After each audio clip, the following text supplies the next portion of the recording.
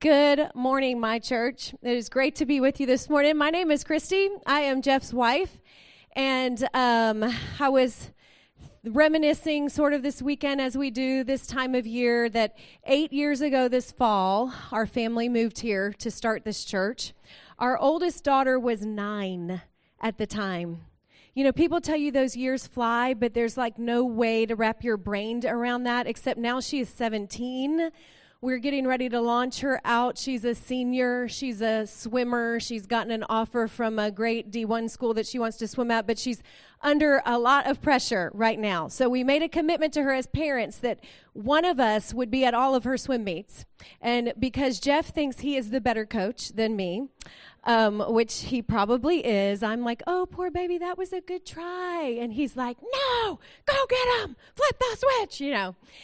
He is with her this weekend because it was a high-stakes competition for us. She's actually swimming in the pool that Michael Phelps competed in when he was growing up. So I said, Allie, try drinking some of the water. I mean, maybe his DNA is left in there, and that'll help. So anyways, he is there, and I am here to share with you today, and I'm super excited.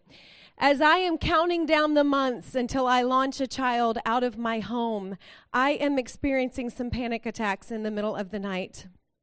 The other night I woke up, I sat straight up in bed, and I'm like, oh, baby, we have not taught her how to check the air pressure in her tires. And he's like, Christy, calm down, there's a sensor for that. I'm like, I know, but her car's really old, it might break, and she doesn't know. And so I'm starting to try to rush and have all these teachable moments of everything I might have forgotten to teach her. If you know Allie, she was ready 2 years ago to launch out of our home, so she'll probably be just fine. But as her mother, I feel so responsible. And that is exactly what is happening in the book of Hebrews that we're going to look at today. The writer writes this amazing inspirational book to change the way people think about God. And at the end, it's like he's trying to throw in every single last bullet point he can think of before he ends the book that he would want them to have as takeaways. And so we're going to pick up a passage in Hebrews chapter 13 at the end of the book in verse 5. And his first bullet point says this. It says, keep your lives free from the love of money. He implies two things. Number one, that there's the alternative to being free is being stuck and enslaved. The other thing he implies is that this is not like a button you push, bam, we're free from the love of money. No, it's like the leaves. If you live near the woods right now, like me, yesterday I raked them all away or blew them all away, and today they're all back. It's like something constantly that we have to do to keep our lives free from the love of money. Now, if you grew up here in America like most of us did, we grew up with kind of this mindset right here that I'm demonstrating with these popcorn bags. We grew up from the time we were in preschool, we were told that if you work hard in school, if you make a name for yourself, if you do right, if you say no to drugs, if you try hard, that in America, you can kind of climb this ladder of obtaining and getting more. And years ago, our great-grandparents, they might have been happy with a small house and a regular vacation to grandma's house. But no, in America, if you work hard, our houses have gotten bigger and bigger and bigger. Our cars have gotten better and better. Our vacations have gotten more complicated. And we kind of grow up believing this mindset that more is better. We're in a series right now called The Good Life. And so let me just call out the elephant in the room. There's two elephants today. Number one is this. I am not a pastor at my church, all right? I'm Jeff's wife. I have 3 people I'm responsible for how they turn out. That is enough for me. I cannot take on all of you people. That is his job, okay? From time to time, he invites me to weigh in on a subject just to kind of give you a different perspective, and you'll hear why in a minute. Secondly, you heard me say it in the very opening verse. We are talking about money in church, which is not fun. You probably wouldn't have come today if you had known that, a lot of you. As Jeff said last week, a lot of us, money is our hang-up. And so when I read the word money in that verse, if you felt immediately tense and awkward, then probably money is your hang-up. Well, let me just let you off the hook and say this. Money is my hang-up. okay? So I feel very awkward and nervous to talk to you today about my hang-up. In fact, if you'd like to switch places with me so I don't have to bare my soul and show you all the ugliness of my heart and my thoughts, let's trade places, all right? So I just want you to breathe, okay? Because you're hearing from a different perspective. I married this crazy man. It didn't take me very long to figure out that he is like irrationally generous. When we first got married, we had student loans, and so our grocery budget was $10 a week. He told this story. You're going to have to look it up on the app. I'm not repeating this $2 steak story where I would not let him buy meat because we were paying off our student loans. I am that person in the marriage that tracks every single penny and where it goes and holds you accountable for it. And so money's my hang-up. I admit it openly. I married this crazy, generous person. I remember he came home once. He had a friend who didn't have any boots, and he bought him a $100 pair of boots. I'm like, baby, there are like $50 pair. Why did you have? He's never had boots in his life. I'm like, our grocery budget is $10 a week. That's 10 weeks of groceries. What are you thinking? So I kind of look like, at that time in our life, we were probably here. And I describe myself as I had a lid tight shut, put a chip clip here of holding on to my stuff. And God started a process in me, being married to this crazy man, where he has been teaching me how to be free from the love of money. And I'm here to tell you, it is not a switch that you flip. It is not a one encounter of obedience and it is done. And so I want to talk to you like I would talk to my daughter before she leaves home for college. Just heart to heart today to say, here is what I am learning in this area. Here's what God is teaching me. And here's some very practical advice that perhaps you could walk away with. So I have some hang-ups when it comes to the love of money. The first one is this. It's called comparison. I don't know about you, but when I have a perfectly good bag of stuff, I can be happy. I have my own hot, awesome bag of popcorn. But when I see somebody with this bag, all of a sudden, I'm no longer happy with my bag because theirs looks better. Now, Jeff's is going to talk about this next week. Why does God give people different sizes? And is that fair or not fair? And why would God ever do that? But, you know, once you've seen this, you don't ever want this again. How many of you have this, by the way? This big popcorn? You know, you don't ever need to buy this because this is like $7 or something ridiculous. And you can have this for 20 cents more. And now for like $25, you can take this home and fill it up. If you remember to bring it back with you, you can fill it up for $3 every time you go back. Unless, how many of you have actually eaten a whole bucket yourself? Anybody? Listen, people, just because something is edible does not mean that it is food. Somebody in my house ate this. It does not digest so easily. And if you leave it on your counter for a month, which has happened at our house before, no mold grows on this. I don't know what it is edible, but it does not change form or function in a month, which means it cannot be food. All right? So a little person in my house ate this whole bucket himself, and about 3 a.m, I heard, "Mama, I'm going to throw up." And so, you know, moms, how you are in the middle of the night, and it's dark, and you're clean. I grab the quickest thing I can find, and I run upstairs, and I get there just in time for him to blah. See, this is our 2015 bucket because 2016 got hurled into, all right? You know, I just saw yesterday you can turn in your 2016 bucket early and have it recycled. So I just encourage you, if you buy a recycled 2017 bucket, you'll never know if it was the Murphy Hurl bucket or not. You might want to go back to that one and just be happy with a little bit.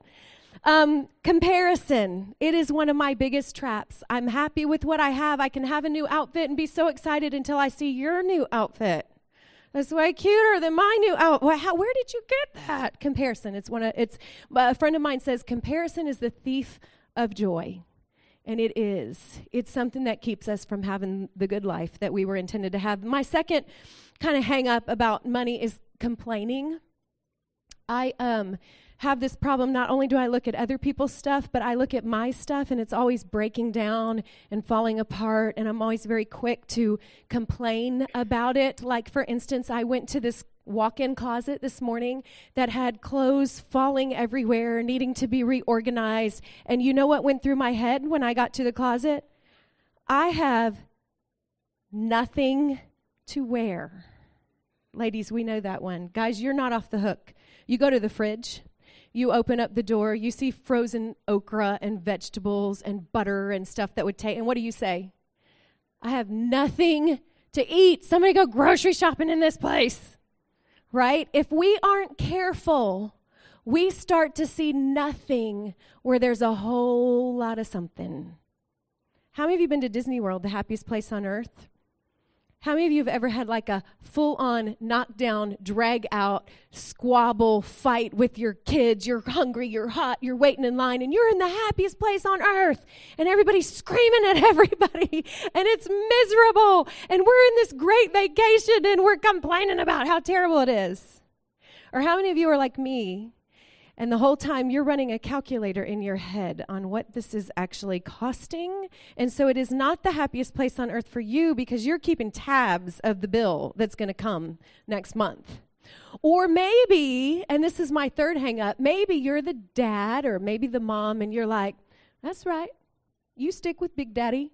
Big Daddy's going to just turn a deal next week. I got this covered. Kids, you get T-shirts. You get the little Mickey Mouse ice cream. You get whatever you want because Big Daddy's got this handled. And you're my third problem, which is entitlement. You think, I work so hard. I deserve this stuff. I mean, I earned it. I said no to drugs. I listened in school. I had worked hard. I'm working my way up the ladder, which is not wrong. But sometimes we get here, and what we've been trying to just open up in this series, that sometimes what you were taught that more is better is not always true. Sometimes you get here, and you're like, this isn't what I thought it was going to be. Or sometimes you get here, and the bucket gets knocked over, and you end up back here. And you're like, what is up with that, God? I mean, how come? And so in this series, we've just been asking the question, what is the good life? Sometimes more is not more happiness, peace, contentment, and fulfillment. And so we're just asking questions. And today I'm sharing with you very openly and honestly from my heart. And I'm going to tell you a couple stories and then share with you some practical verses from Scripture. About 7 years into our marriage, I told Jeff, baby, it is time for some real furniture around this house. I mean, we owned four-wheelers before we owned furniture, all right? He said, you don't make memories on chairs, you make them having fun and having an adventure. So 7 years in, I put my foot down. I'm like, it is time. I'm done with my mama's old hand-me-downs. We're getting some real furniture around here. So we budgeted, we were wise, we saved up, we bought. I found the most beautiful custom-made plaid couch you've ever seen in your life. I got extra fabric, so I had custom-made drapes. I got the big oversized chair and ottoman to match this awesome lazy boy leather, I don't remember what it was. It was a coffee table. That's what you call that thing. I brought all my new furniture home. You would think I would be so happy, right? There was just one problem. When I put all my new furniture in the house, there was this one leftover empty corner. Some of you have experienced this. You have brand new stuff. You should be happy, but it's driving you nuts because there's that empty corner of your house. And you know it drives you nuts when you have guests come over and you say, oh, come on in. Y'all just don't look at the corner. We haven't really gotten there yet. Just ignore it. Nobody's looking at your empty corner. They're looking at your new plaid, custom-made couch and your drapes. They're not even noticing the corner, but it's killing you, right? So I got a second job. I picked up some extra money, and I was saving up because I had been comparing to my sister-in-law's house, and she had this awesome, genuine leather chair. It was timeless. It traveled with her from house to house. I'm like, I just need a leather chair for that corner. I don't want fake leather, faux leather. I want real, genuine leather. It's expensive. So I had to get a little extra job, and I was saving up my money. And this happened to be the year. You heard Ed talk about that gift offering. I'm about to tell you where that gift offering idea came from. And I was not happy about it. Jeff Murphy said, baby, we've been getting ourselves so much stuff. It's about to be Christmas. I think that since it really is Jesus' birthday, that maybe we should give a gift to God that is greater than anything we give ourselves. That is fine if you aren't planning on a big purchase like a genuine leather chair. All right, that's a lot of money. It was for us 7 years into marriage. And so I was like, fine, I'm all for that. Happy birthday, Jesus, but just don't touch my chair money. And he was like, well, how about this? How about you go pray about it, I'll go pray about it, we'll come back together and see what God said. I'm like, all right, that sounds spiritual. Okay, I'll go pray about it. So he goes and prays about it, I go and pray. We come back, and here's my number. And as always happens with us, here's his number. I'm like, are you kidding me? He goes, well, baby, I want, let me tell you, if you're married to somebody that money's their hang up, you got to be a little patient with them, okay? If you try to like bulldog it and force, it's not going to fix what's going on in their heart. So here's what he said to me. He said, I am fine with that. We'll go with your number, Christy, if you can answer one question. I'm like, oh, I got to answer, I promise you. He goes, did God tell you that number, or did you come up with that number in black and white on paper? I said, all right, I'll go back and pray about it again. So I did, and God very clearly said to me, come on, Christy, trust me. Come on, we got some issues here. You're a little round tight in this area. Let's just try it and see what happens. So we go to church. There was no app for it back then. Like, I wish I could have obeyed in the moment that God told me. I could have just like hit that button on the app or texted to give. But no, I had to write the check and I had to stare at it all week. Then I had to physically go to church, sit in it was a pew, I think, not a chair back then. And I will never forget, I remember exactly what I was wearing. I remember what everybody down the row was wearing. That's how you know you have a hang up. As I watched my chair money, I put it in that bucket, and it says God loves a cheerful giver, and I'm like, it was not cheerful. When I looked at the guy at the end, and he was smiling like, God bless you, sister, I was like, it looks like he's going, I got your chair money, And a piece of it felt good, kind of, but I worked hard for that chair. So as God will often do, and he doesn't have to, but often when we first start to trust him, Jeff says he's in the faith building business, not the faith crushing business.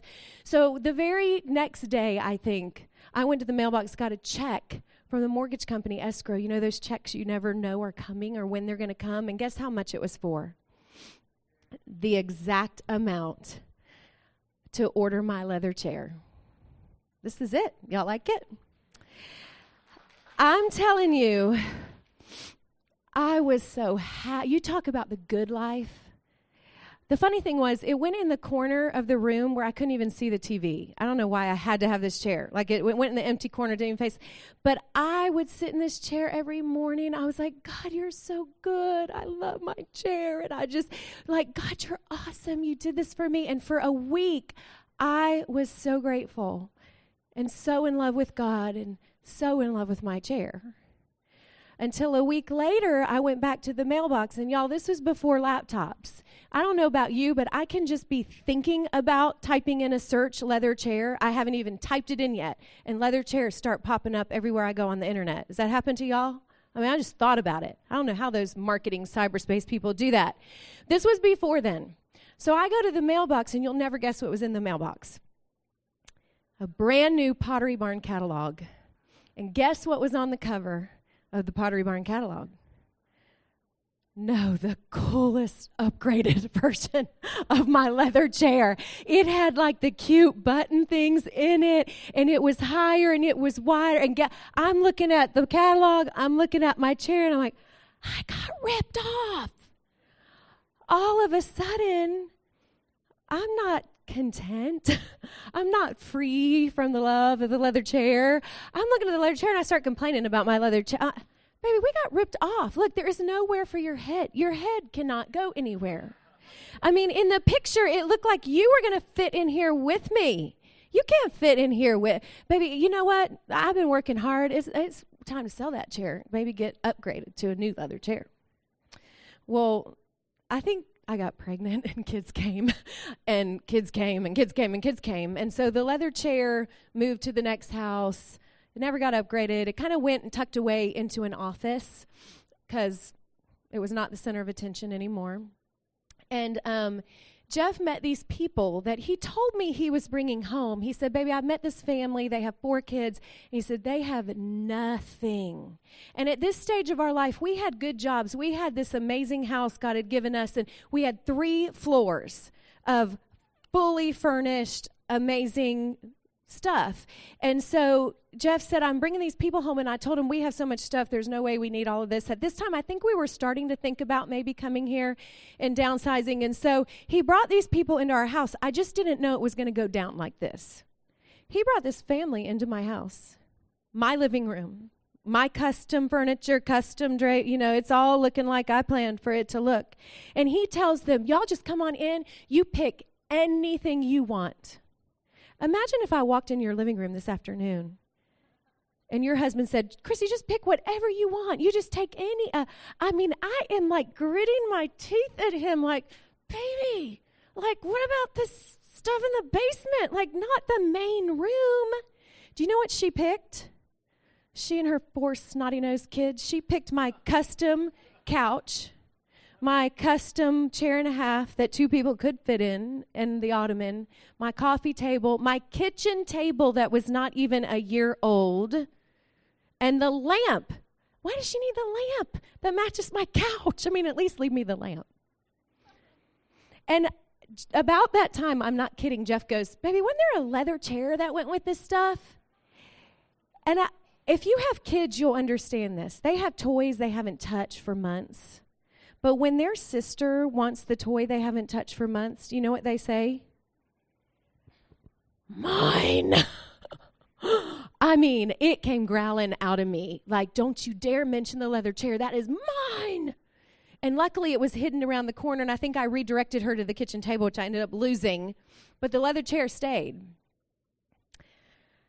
This love of money, it traps me. I don't know if it traps you. I don't mean for it to. I love Jesus with all my heart. I know he is all powerful, but I have had to put some things into practice daily and seasonally to stay free of it. And so I'm just going to give you a little bit of practical advice. The first is this.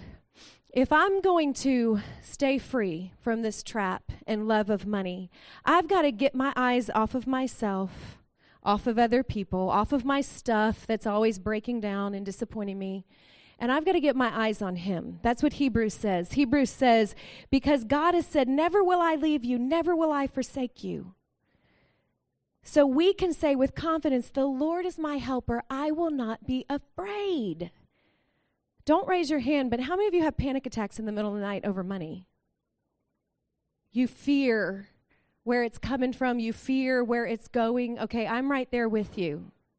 All right? When we do that, we are not free from the love of money. And I'm telling you, there's like seasons I'll get free, and then I'm trapped again, and seasons I'll get free. And so here's some practical stuff that can help us. The first is this. I have to constantly grow my gratitude. This one's easy because it's tangible. I can wake up and do this. I can make a list. A woman wrote a book not long ago, Ann Voskamp. She actually was about to take her life. She was so miserable. And she decided, before I do that, I'm going to list out 1,000 things that I'm thankful for. By the time she got to like 144, God had radically changed her life. Could you go home and try to write 1,000 things? I mean, people say that all of us are like waiting for God to do a miracle, and we forget all the miracles around us. Like the sun came up, like you have breath in your lungs, like you walked here today by yourself. And so gratitude is like it doesn't happen naturally. It's not a gift of the Spirit like love, joy, peace, or patience. It's a discipline that I have to discipline myself. Let me show you how it works in Psalms 100, because I think this is one of the most life-changing passages in Scripture. Psalms 100 says, shout for joy to the Lord, all the earth. Worship him with gladness. Come before him with joyful songs. A few minutes ago, when we were worshiping at the top of our lungs, proclaiming the truth about who God was, were you thinking about your money? No. Were you thinking about your stuff that's broken, your car? No. Why? Because we were fully engaged in the presence of God. And so for me, I have to have music every morning, because within 30 seconds of being in my kitchen, I'm going to see something I wish was different. It's just going to happen to me. So I know I have to build that into my life. The psalm goes on and says, know that the Lord is God. It is He who made us, and we are His. We're His people. We're the sheep of His pasture. Sometimes I have to just, in order to be grateful, I have to quit looking at myself and looking at my neighbors, and I have to start thinking, I wonder how God sees me. Because truly, when God looks down at us, I think this is what He sees. Y'all think you're living in the popcorn bucket? Y'all are living in a sample cup. You're in a sample cup of what heaven is like and what it's like. And we're so worried about our 3 or 4 little kernels that fit in this sample cup for 75 years when we're going to live in eternity in His presence. Now, this is just a comparison, because take this times 1,000,000 if I could fill this room with popcorn. But I wanted you to have a visual of this is God and His ability, and this is me and my ability. And I can trust in this, or I can trust in this. But there are some things that I have to do. I have to grow my gratitude. And here's why gratitude is so important. Psalms 100, verse 4, one of my favorite verses in all of the Bible. It says, enter His gates with thanksgiving. Come into His courts with praise. We're about to be in Thanksgiving week, so it's a perfect time for us to practice it. Do you realize that when we are thankful, we literally enter into the throne room of God? I mean, we are there. So you are having money stress and money fear and money pressure. Be thankful, because suddenly you will be in the throne room where everything you need is right in front of you. And that is the good life. I met a single mom in a small group here a couple years ago. It changed my life. She was a military wife. She moved here. Her husband got deployed. He came back. They got divorced. He was back deployed, and she was stuck here. No family, 2 kids. She was, to be frank, she was living in a crappy sample cup. Her life had not turned out the way she thought it was. She had a rundown car. She showed me something one day I will never forget. I went to look at her little sample cup car, and in her car, she had a jar. It was a mason jar. She called it her gratitude jar. And she said, I have a lot I could be bitter about. I really have to fight the battle of not being bitter. And so when I pick my kids up from daycare after my sample cup jar in my sample cup car, and we're going to our sample cup apartment, the kids know when they get in that car, they better be ready. We are not going anywhere until they have told me one thing that they're thankful for. We write it on paper and we stick it in the jar. That transformed my life. I don't know about your kids, but my kids get in going, do you have food? Do you have snacks? Do you have water? Complaining. And telling me, Miss Lisa has a bar jar in her car. She's got all this stuff. Why don't we have that in our car? That single mom, what she did is she entered into the presence of God before she took those kids home. At night, gratitude, it's a discipline, it's a daily practice. The other thing I have to grow constantly is I have to grow my trust in God. This one is harder because this one is not tangible. And I think that there are 2 ways that God has set up for us to grow our trust. One is very obvious and blatant in Scripture. The other one is something I've learned from my experience. I think that I can prove it from Scripture, but there's 2 ways to grow your trust. The first is found in Malachi chapter 3, verse 7 and 10. It says, return to me, and I'll return to you, says the Lord Almighty. I love that because we can drift and mess up, and I drift a lot in this area. He says, bring the whole tithe into the storehouse, that there may be food in my house. Test me in this, says the Lord Almighty, and see if I will not throw open the floodgates of heaven and pour out so much blessing that there will not be room enough for you to store it. Now, I promised the guys I wouldn't dump this on this sample cup, But that's the picture here in this verse. What God is saying is, I've set this up. I've given you a step of obedience that I'm requiring for you to trust me, not to freak you out or scare you, but listen, everything you have is from me. Everything in the world belongs to me. I can refill your sample cup. I just want you to give me a 10% of what I have given you. I'm asking you to give back to me. Now, we get asked some crazy questions all the time that go like, does that mean off of my gross or off of my net? Does that mean I have to do that like if I'm in debt? Do I still have to do that? Does that mean like, what if I do like 6.5%? Is like, basically what we get asked all the time is, what is the least I can do and God not be mad at me? All right? I know, because I asked the same question to my husband. What's the least I can do and still go to heaven? God not be mad at me. If you're asking that question, you're asking the wrong question. It's not what it's about. God does not need your stuff. What he needs is your heart attached to him. And Jesus said it this way. These are not my words. These are his. Jesus said, where your treasure is, there will your heart be also. That means this. Your heart follows your money, period. You cannot get around that. I don't care what verse you try to quote. Jesus said, your heart follows your money. And so I need you to keep a consistent trail of your money coming to me so that your heart will consistently be coming to me. I met a man who explained it this way. We have some awesome mentors that have 5 daughters. We spend a weekend with them every December, and we're about to see them again.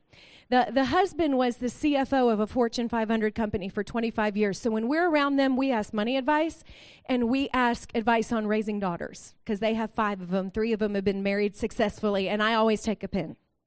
And I remember when I first met him, he said, Christy, the best advice I can give you about my daughters and getting them ready and boyfriends and all of that, he goes, I would take the 10 lines we drew in the sand, and I'd make it 2.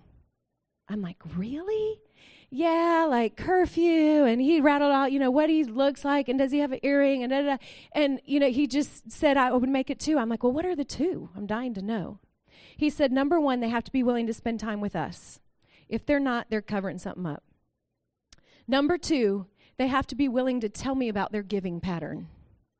I'm like, what? Like a kid that your daughter's dating? Yeah. I don't understand. He goes, it's simple, Christy. Your heart follows your money, period. I've worked with money in the biggest companies, Ernst & Young, in this country, and I'm telling you, your heart follows your money, period. And I am not trusting my daughter. This is what he said. I'm not trusting my daughter to anybody that does not trust God. And if there is not a trail of some kind from their stuff to God, he may give my daughter tons of stuff, and that's great if she has his heart. But that's not going to get her through the hardest times of life. What's going to get her through the hardest times of life is the fact that God has his heart. And that only happens through your money. I was like, whoa, we're using that one. Y'all, please don't tell Allie. We have not told her that one. When she brings a boy home someday that she's serious about, we're going to say, are you coming home for Christmas? And tell me about your giving pattern. I'm going to see it in black and white before she says I do. You may think that's crazy, but this is the good life. This is serious stuff. And I know this sounds big and audacious. And so I invited a friend of mine who just a few years ago, she was like, don't invite me to church. She showed up at lunch, at a lunch I was doing that was a Bible study. And she's like, y'all, I'm not doing church. I will come to this lunch. Don't you invite. And God got a hold of her heart. She gave her heart and life to Christ. And then came the time that we were about to have a series at church on money. I'm not kidding. I called her and I said, Kelly, don't come this week. You probably will never come back. You're going to be very offended. She works in the corporate world. And so I told her not to come. She came anyways. And I want you to see her story and how it's progressed.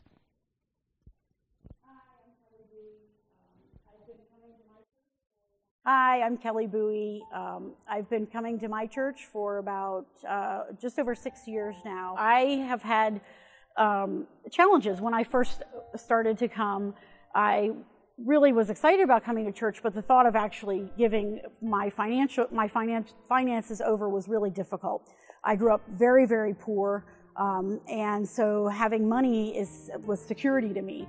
I felt safe having money in the bank. And so, I did the faith trust step, came to church, and then it's time to really put my money where my mouth is and really worship God by giving back money. So the first week I gave $50, and I thought, okay, I could afford that. Nothing happened to me. We're safe. And so kept my budget, put it in my budget. The next week kept trying to grow upon that.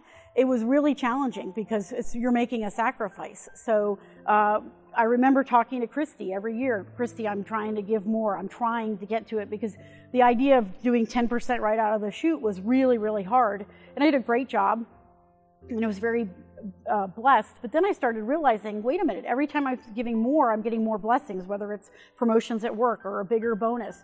And then it would be really funny, because there were some weeks where I was kind of tight, and I would look and I would say, oh, I don't know, and I would still do it, and I would give more. And then a check would come in the mail that I wouldn't have expected I was getting from some settlement from 5 years ago. And so what I always found is God always kept filling my bucket up even more.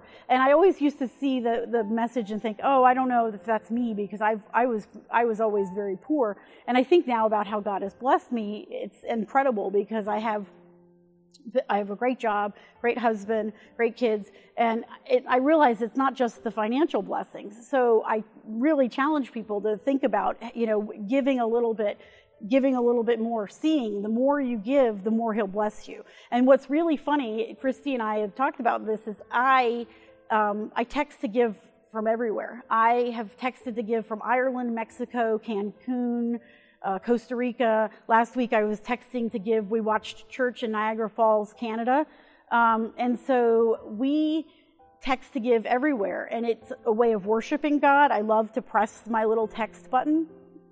And my husband said to me this morning, don't you think that God has blessed us by letting us go to all those places to text to give? And when we did the count, I've texted to give in 8 countries and 23 states in the United States. When I think about all my blessings, it's not just, I have a house to live in and a car. It's that, all of the things when I go to work, it's not because I'm just great. It's because God gave me all of those tools. That's an incredible blessing. And I think a lot of us don't realize, how many, things are because of God. I've had a lot of times, and I've shared this, where things I would pause because all of a sudden it was as if God was talking to me. I was going to say no to this job that I just took in Pennsylvania, and something as I was writing the email to say no stopped me, and I thought, no, maybe I should look into this. And I looked into it, and it was an incredible opportunity for me. And so when I go to work and I go on all these work trips, or I travel or things like that, I realize that that's God blessing me, and that God gave me all of those tools. He could have given me tools to be, an athlete, a Victoria's Secrets model. That didn't happen. And so what He did give me was a brain in my head that I could use to make decisions and to be a market researcher, wear a pocket protector, do statistics. But I absolutely love it. And then in doing that, I make a good living, and I'm able to come back and really, really honor and worship Him by giving a tithe every year. I wanted you to see a real life story, and y'all didn't laugh at the last service at the Victoria's Secret comment. If you knew Kelly, nobody laughs at herself more than herself. I love her dearly. And what's been cool is to see her go from no God. And it's not just about the stuff and the trips. I hope you heard beyond that. She went from not knowing how to hear God's voice to oh my goodness, God is talking to me. And that happened through her stuff. And so increasing our trust in God, one way is just that consistent. And you heard Kelly say, we're not about rules around here. Listen, if it's brand new for you, we encourage you to start like Kelly started. Just try and test Him and just see if He comes through or not. Is He who He says He is? Do you really believe? If you're trusting Him for eternity, can you trust Him with $50? I mean, if you've never tried it, just try. It's a way of keeping your heart connected to Him. The second thing is, though, because for some of us, or you'll find, I promise you, because it's the only time He ever says to test Him. So when you trust Him and He starts blessing you more, what will happen over time is that 10% is no big deal anymore. We set it online. I don't even half know when it comes out. We never count it to begin with. So it's it's not hard for us because we've been doing that for a long time. So for me, in order for me to keep free from the trap of the love of money, every now and then, I not only have to keep a consistent trail, but every now and then, I have to do another thing. Every now and then, I have to attempt something so big that God has to show up to be my helper. Like so big that it would be impossible. And there's not a way, again, this is not tangible. I don't know what this would be for you. I can't tell you what it would be. But for me, in our life, God started pricking our heart about 9 years ago about selling our house, liquidating everything that we had. And we went to our kids and we said, hey, kids, we got a great idea. We're going on an adventure. Each one of you is going to get one of these tubs. And guess what?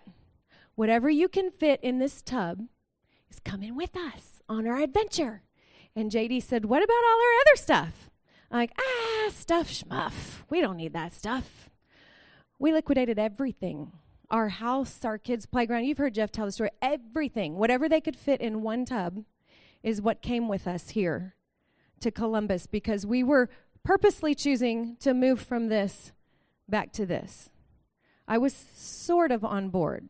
Oh, I was on board. I was sort of happy. I mean, I think I said, we've been living in an apartment since like we first got married 15 years ago. Do you know the happiest place we've ever lived here in Columbus was in the apartment, where life was simple and the kids had one tub? And I don't want you to feel sorry for us, because last night I said, Ashley, do you have a tub? I need a tub for a service for this sermon illustration. And she's like, oh, yeah, you just bought me 4 of them. I'm like, well, where are they? She goes, oh, they're in the attic full of stuff that I don't need. I'm like, you have 4 tub in 8 years. You went from 1 to 4 of stuff you don't need, and you have all this other stuff in your room. Like, how does that happen? So don't feel sorry for me. This is my story. This is what God told us to do. We came here to start this church. We started out in an apartment, happy memories, full of joy. It was a good life for us. It was fulfillment. God did awesome stuff in this church we never could have imagined. And then about a year in, we decided to graduate up to the next level, and we moved into a rental house that had mold in it and had cockroaches. We didn't know that when we moved in, but it was like the year of the swine flu, and all my kids had swine flu, and cockroaches were literally, Ashley screamed one night in the middle of the night, and cockroaches crawled across her face. And you talk about comparing and complaining and entitlement.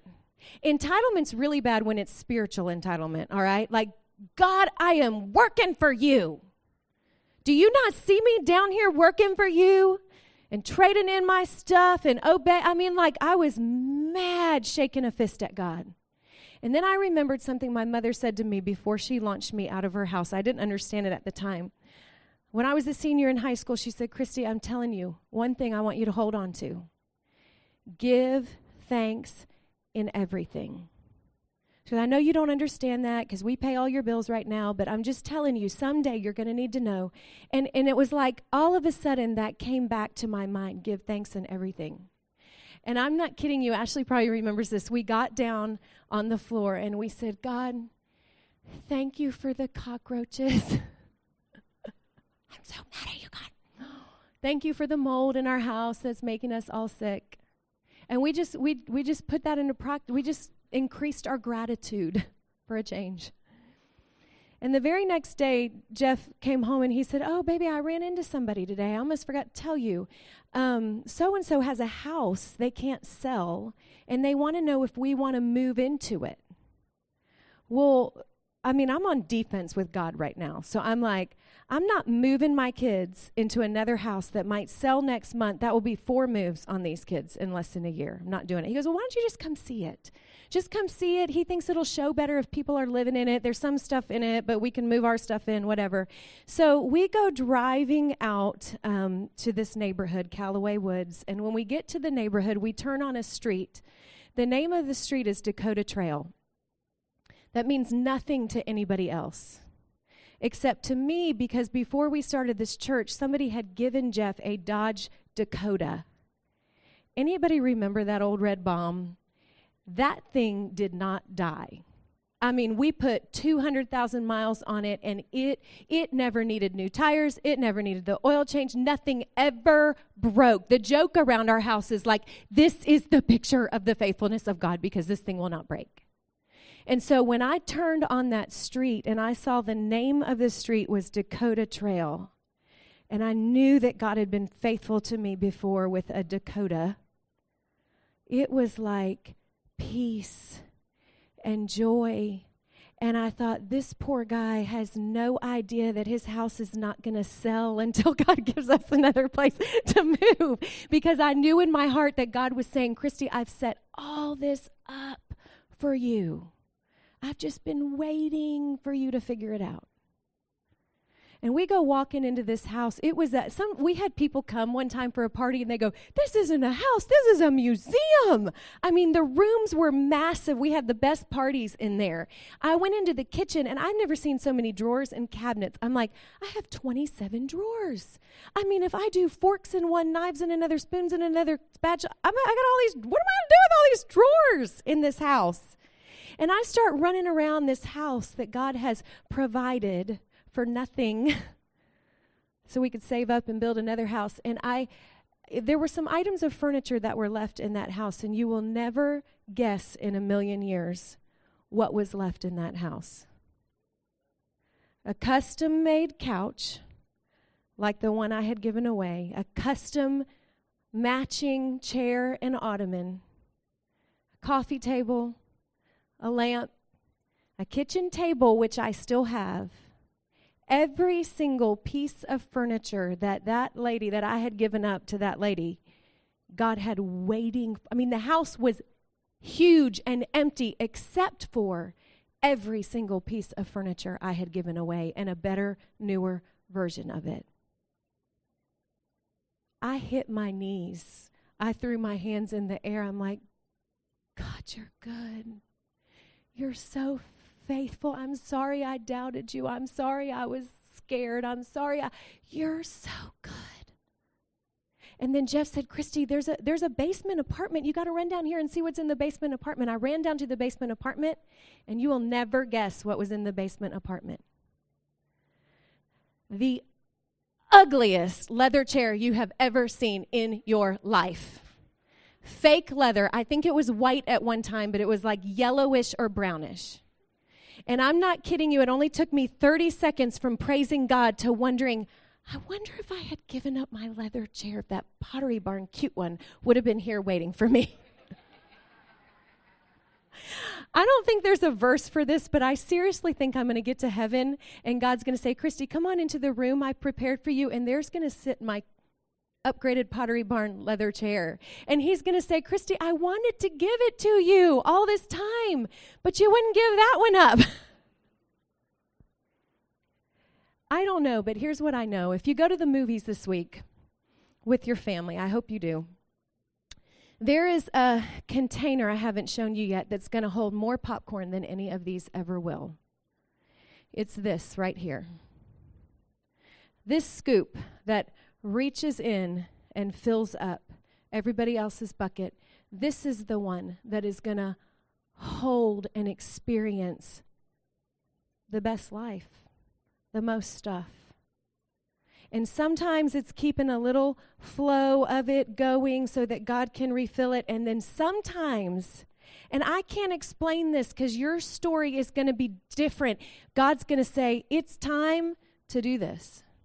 I mean, dump it all out. So much so that you would need me to come through to refill what you've dumped out. You don't have the ability to do it on your own. It'd have to be a miracle. And so for me, this is what I tell my daughter. Grow your gratitude. That one's easy. It's Thanksgiving week. Grow your trust. Keep a trail of something going to God. Jeff said last week, you can serve him, and that's wonderful, but if you want him in on your finances, you gotta give him your finances. You can't reap what you don't sow. And then every now and then, when that's starting to work out in black and white on paper for you, just ask God, I think I'm at that season. I think Jeff and I had this recently. We're like, I think we're getting lazy again. I think we're starting to, when I married him, I looked like this. And every now and then I start to do this again, and you know what happens? Something comes along and like pokes a hole in my bag and everything falls out. Most of the time it's 3 kids. And it has been a process of 22 years of God saying, Christy, I'm going to take you from this and I'm going to try to mold you into this. It has been painful. It has been a lot of tears. But it has been a good life. A good friend of mine says, I try to do something every day that I know will make a difference in eternity. I don't know what that looks like for you, but I would ask you the same question that Jeff asked me. Just go to God, and what did he tell you? Is it an idea you came up with that you're comfortable with, or is it, when it's his idea, it's probably going to get uncomfortable at times. But if he really is who he says he is, if you're counting on him for your eternity, he says that we can experience the kingdom of heaven on earth here. Let's quit living in a sample cup and let's start experiencing the good life, the fullness of who he is, his love, joy, peace, and provision. Will you pray with me? Heavenly Father, we come before you. And God, this talk is not an easy talk. It's not comfortable for me to give. It's not comfortable for people to receive. God, you didn't promise that we would be comfortable. You promised that you would be faithful. And so, God, I invite you to speak to our hearts, challenge us. God, I don't know what it is. Each one of us are different. We're on a different journey with you. So, God, show us, what is it that you would require of us that would show you that we're grateful and that we trust you. In Jesus' name we pray. Amen. Amen. Let's stand together as we get ready to close. I tell you, wasn't that awesome today? Man, big hand. Really needed to hear that, So there's a couple things are about to happen. We're going to close the service by the band leading us in a song. It's going to start here in just a moment. And we're going to sing about what we believe about our God, that there's no one or no thing that's greater than him, that he's above and he's high above everything else, and that he's always with us. That'll be a good way to end our day here at church, wouldn't it? So we're going to do that, and as we do that, the other thing that's going to happen, and I'm going to invite the host teams to come down, the offering bucket's going to actually go through the rows as we sing the song. And some of us may choose, based on sometimes maybe what we heard today, to give and to start trusting God a little bit. Now, if you are one of our first-time guests, we want to make sure you know that we just want you to be our guest. This is not intended to have any pressure or awkwardness about it at all for you. But some of us may choose to trust God with our stuff and with our financial resources. And if you do choose to do that, there are different ways you can do it, referred to earlier, the texting to give. You can use the new My Church app or the buckets themselves. Whatever the case may be, this is a way that we worship God.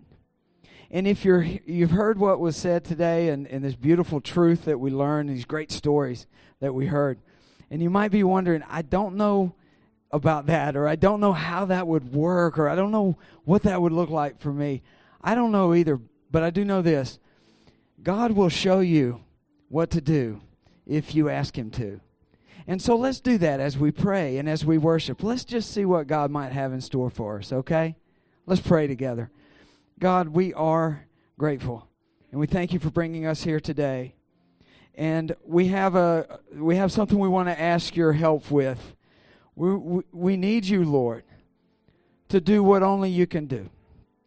And that is to give us courage and to give us wisdom and to make us brave so we can do what you ask us to do, and so that we can confidently declare that the Lord is my helper. I will not be afraid. Thank you, Lord. In Jesus' name, amen.